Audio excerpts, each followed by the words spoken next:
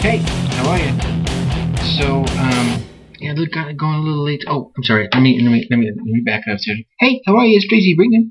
Welcome to another episode of Your Success at Last Tips to Improve Performance series.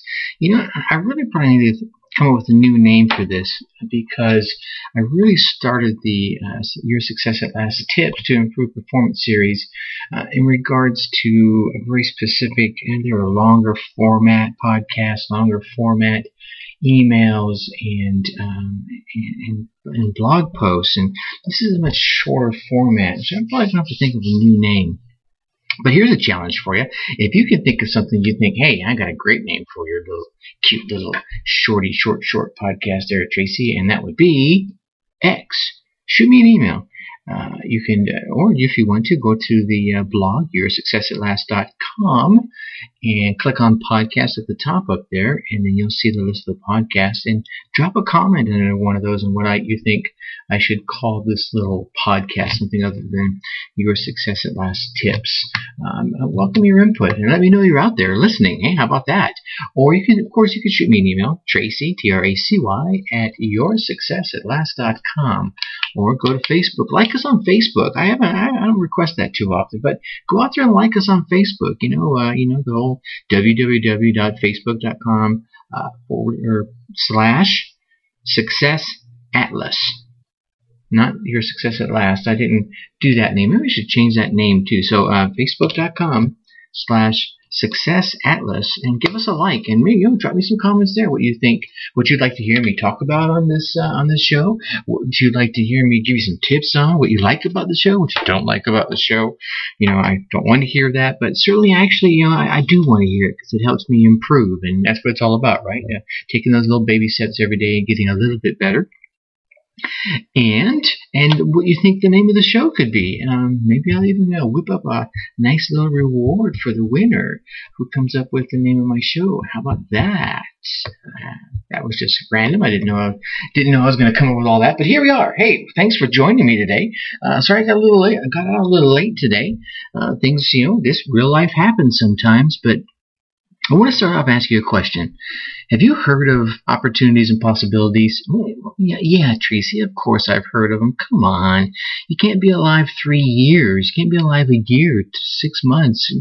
Heck, you probably can't be alive for a couple of days without hearing somebody say, hey, I got a great opportunity for you. I call them possibilities. But here's a follow-up question.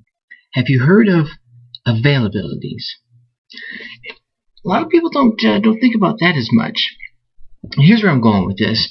Let me start off by explaining how the two link together. If possibilities describe something that could be, then availabilities, well, they describe something that already is today.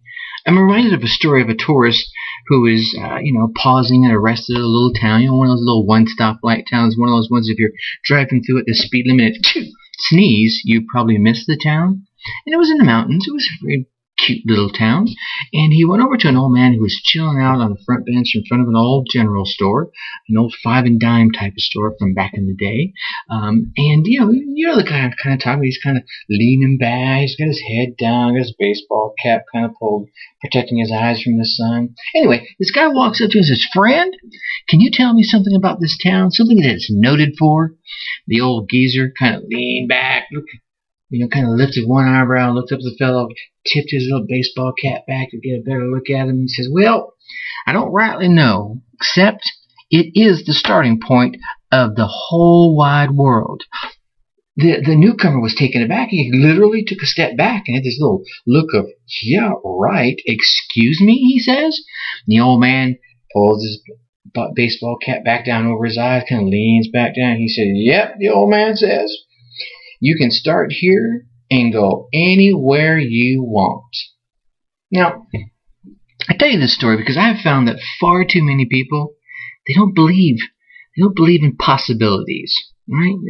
They're so focused on availability, so they don't believe in what's possible because they're so focused on what is now, and they start to feel caged in by their by their availabilities, by their own life, by their circumstances, by their situations, believing that they can't go anywhere beyond what they see as available because they're focused on their availabilities. And it only allows them to consider what's between them and the horizon. And as we all know, there's probably the grass is always greener on the other side. And, if you start walking a mile, then you can see further. But they're so in that infinite loop of what's available to them now, they won't even take that step to go a little further to see what's just beyond their horizon. And as we all know, what is immediately available is really limited, because if you grew up in poverty or in a bad situation or whatever you grew up in and you got out of it, you know that if you'd have kept living in that moment, you'd have never gotten out. You kept thinking of something better, or you got so fed up that you knew there had to be something better. So as we all know, what's immediately available, limited. And that's not what we want to be focusing on. So this focus, or because of this focus, leads to a discouraged abandon of choices, leaving you caged. However, those of us, and I say those of us because I know it's my mindset, and I believe if you're the kind of person that's listening to me right now, you're still listening, aren't you? Okay, good. All right, so if you're the kind of person that's listening to me right now, you have the mindset that you can go just about anywhere. And if you're really like me, you know you can go anywhere from where you are right now. So just like that little old man leaning back right on that bench, and he was thinking, yep, it's the center of the world. You can go anywhere you want to. All right? Our dreams and our goals in our lives are pushed by our imaginations. And this imagination that we have is your only limitation.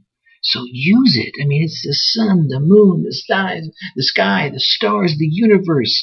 To boldly go where no man or woman has gone before, right? Okay. We can go or create what is not available in our vigorous pursuit of what we believe is possible. So I want you to shift from availabilities thinking to possibility thinking. It's possible. It's possible. I did a podcast not too long ago about cheerleading and peanuts, and I spent the whole back half of it talking about it's possible. Go listen to that one. It's one of the longer format ones, and I did it about a month ago last year, as one of my daughter's cheer team was getting ready to go to Worlds, the championship for cheerleading, down in Orlando, Florida, at Disney World. And I was just I had this feeling inside. I wanted to share this, it's possible, because they were going to go up against some of the best cheerleading teams in the world. And some of them were believing, there's no way we can beat this team or that team, because they're amazing. And you know what? It's possible that they could. They didn't. They went out there and they did really, really well, and I was very proud of them. But I didn't want them to be caged in by their availabilities, right? I wanted them to think about their possibilities. So perhaps you're feeling caged, or you're in a rut. And remember, right? What's a rut? A rut is nothing more than a grave with the ends kicked out, right? So you don't want to be feeling in a rut because you're going to be dead soon. Anyway, I digress, all right? If you're feeling caged in by your relationship, your job, your situation, your surroundings, or just your life as a whole, then I would ask, are you choosing availabilities or possibilities? And if you're feeling that caged, well, I'm guessing I know the answer to that, right? And it's not the one you really want. So that leads me into today's question. Oh, that's right, Tracy, you forgot to ask me today's question. Well, here it is. I want you to think about this. I'm putting this question at the end for a reason. The question is, I want you to think about it as we begin to close out tonight. And I'm actually going to make my 10-minute time this time. The question is, what do you really want? What do you want out of life?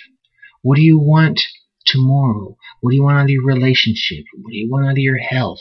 What do you want out of your home, your job, your career? What do you really, really want? Here's what I want you to do.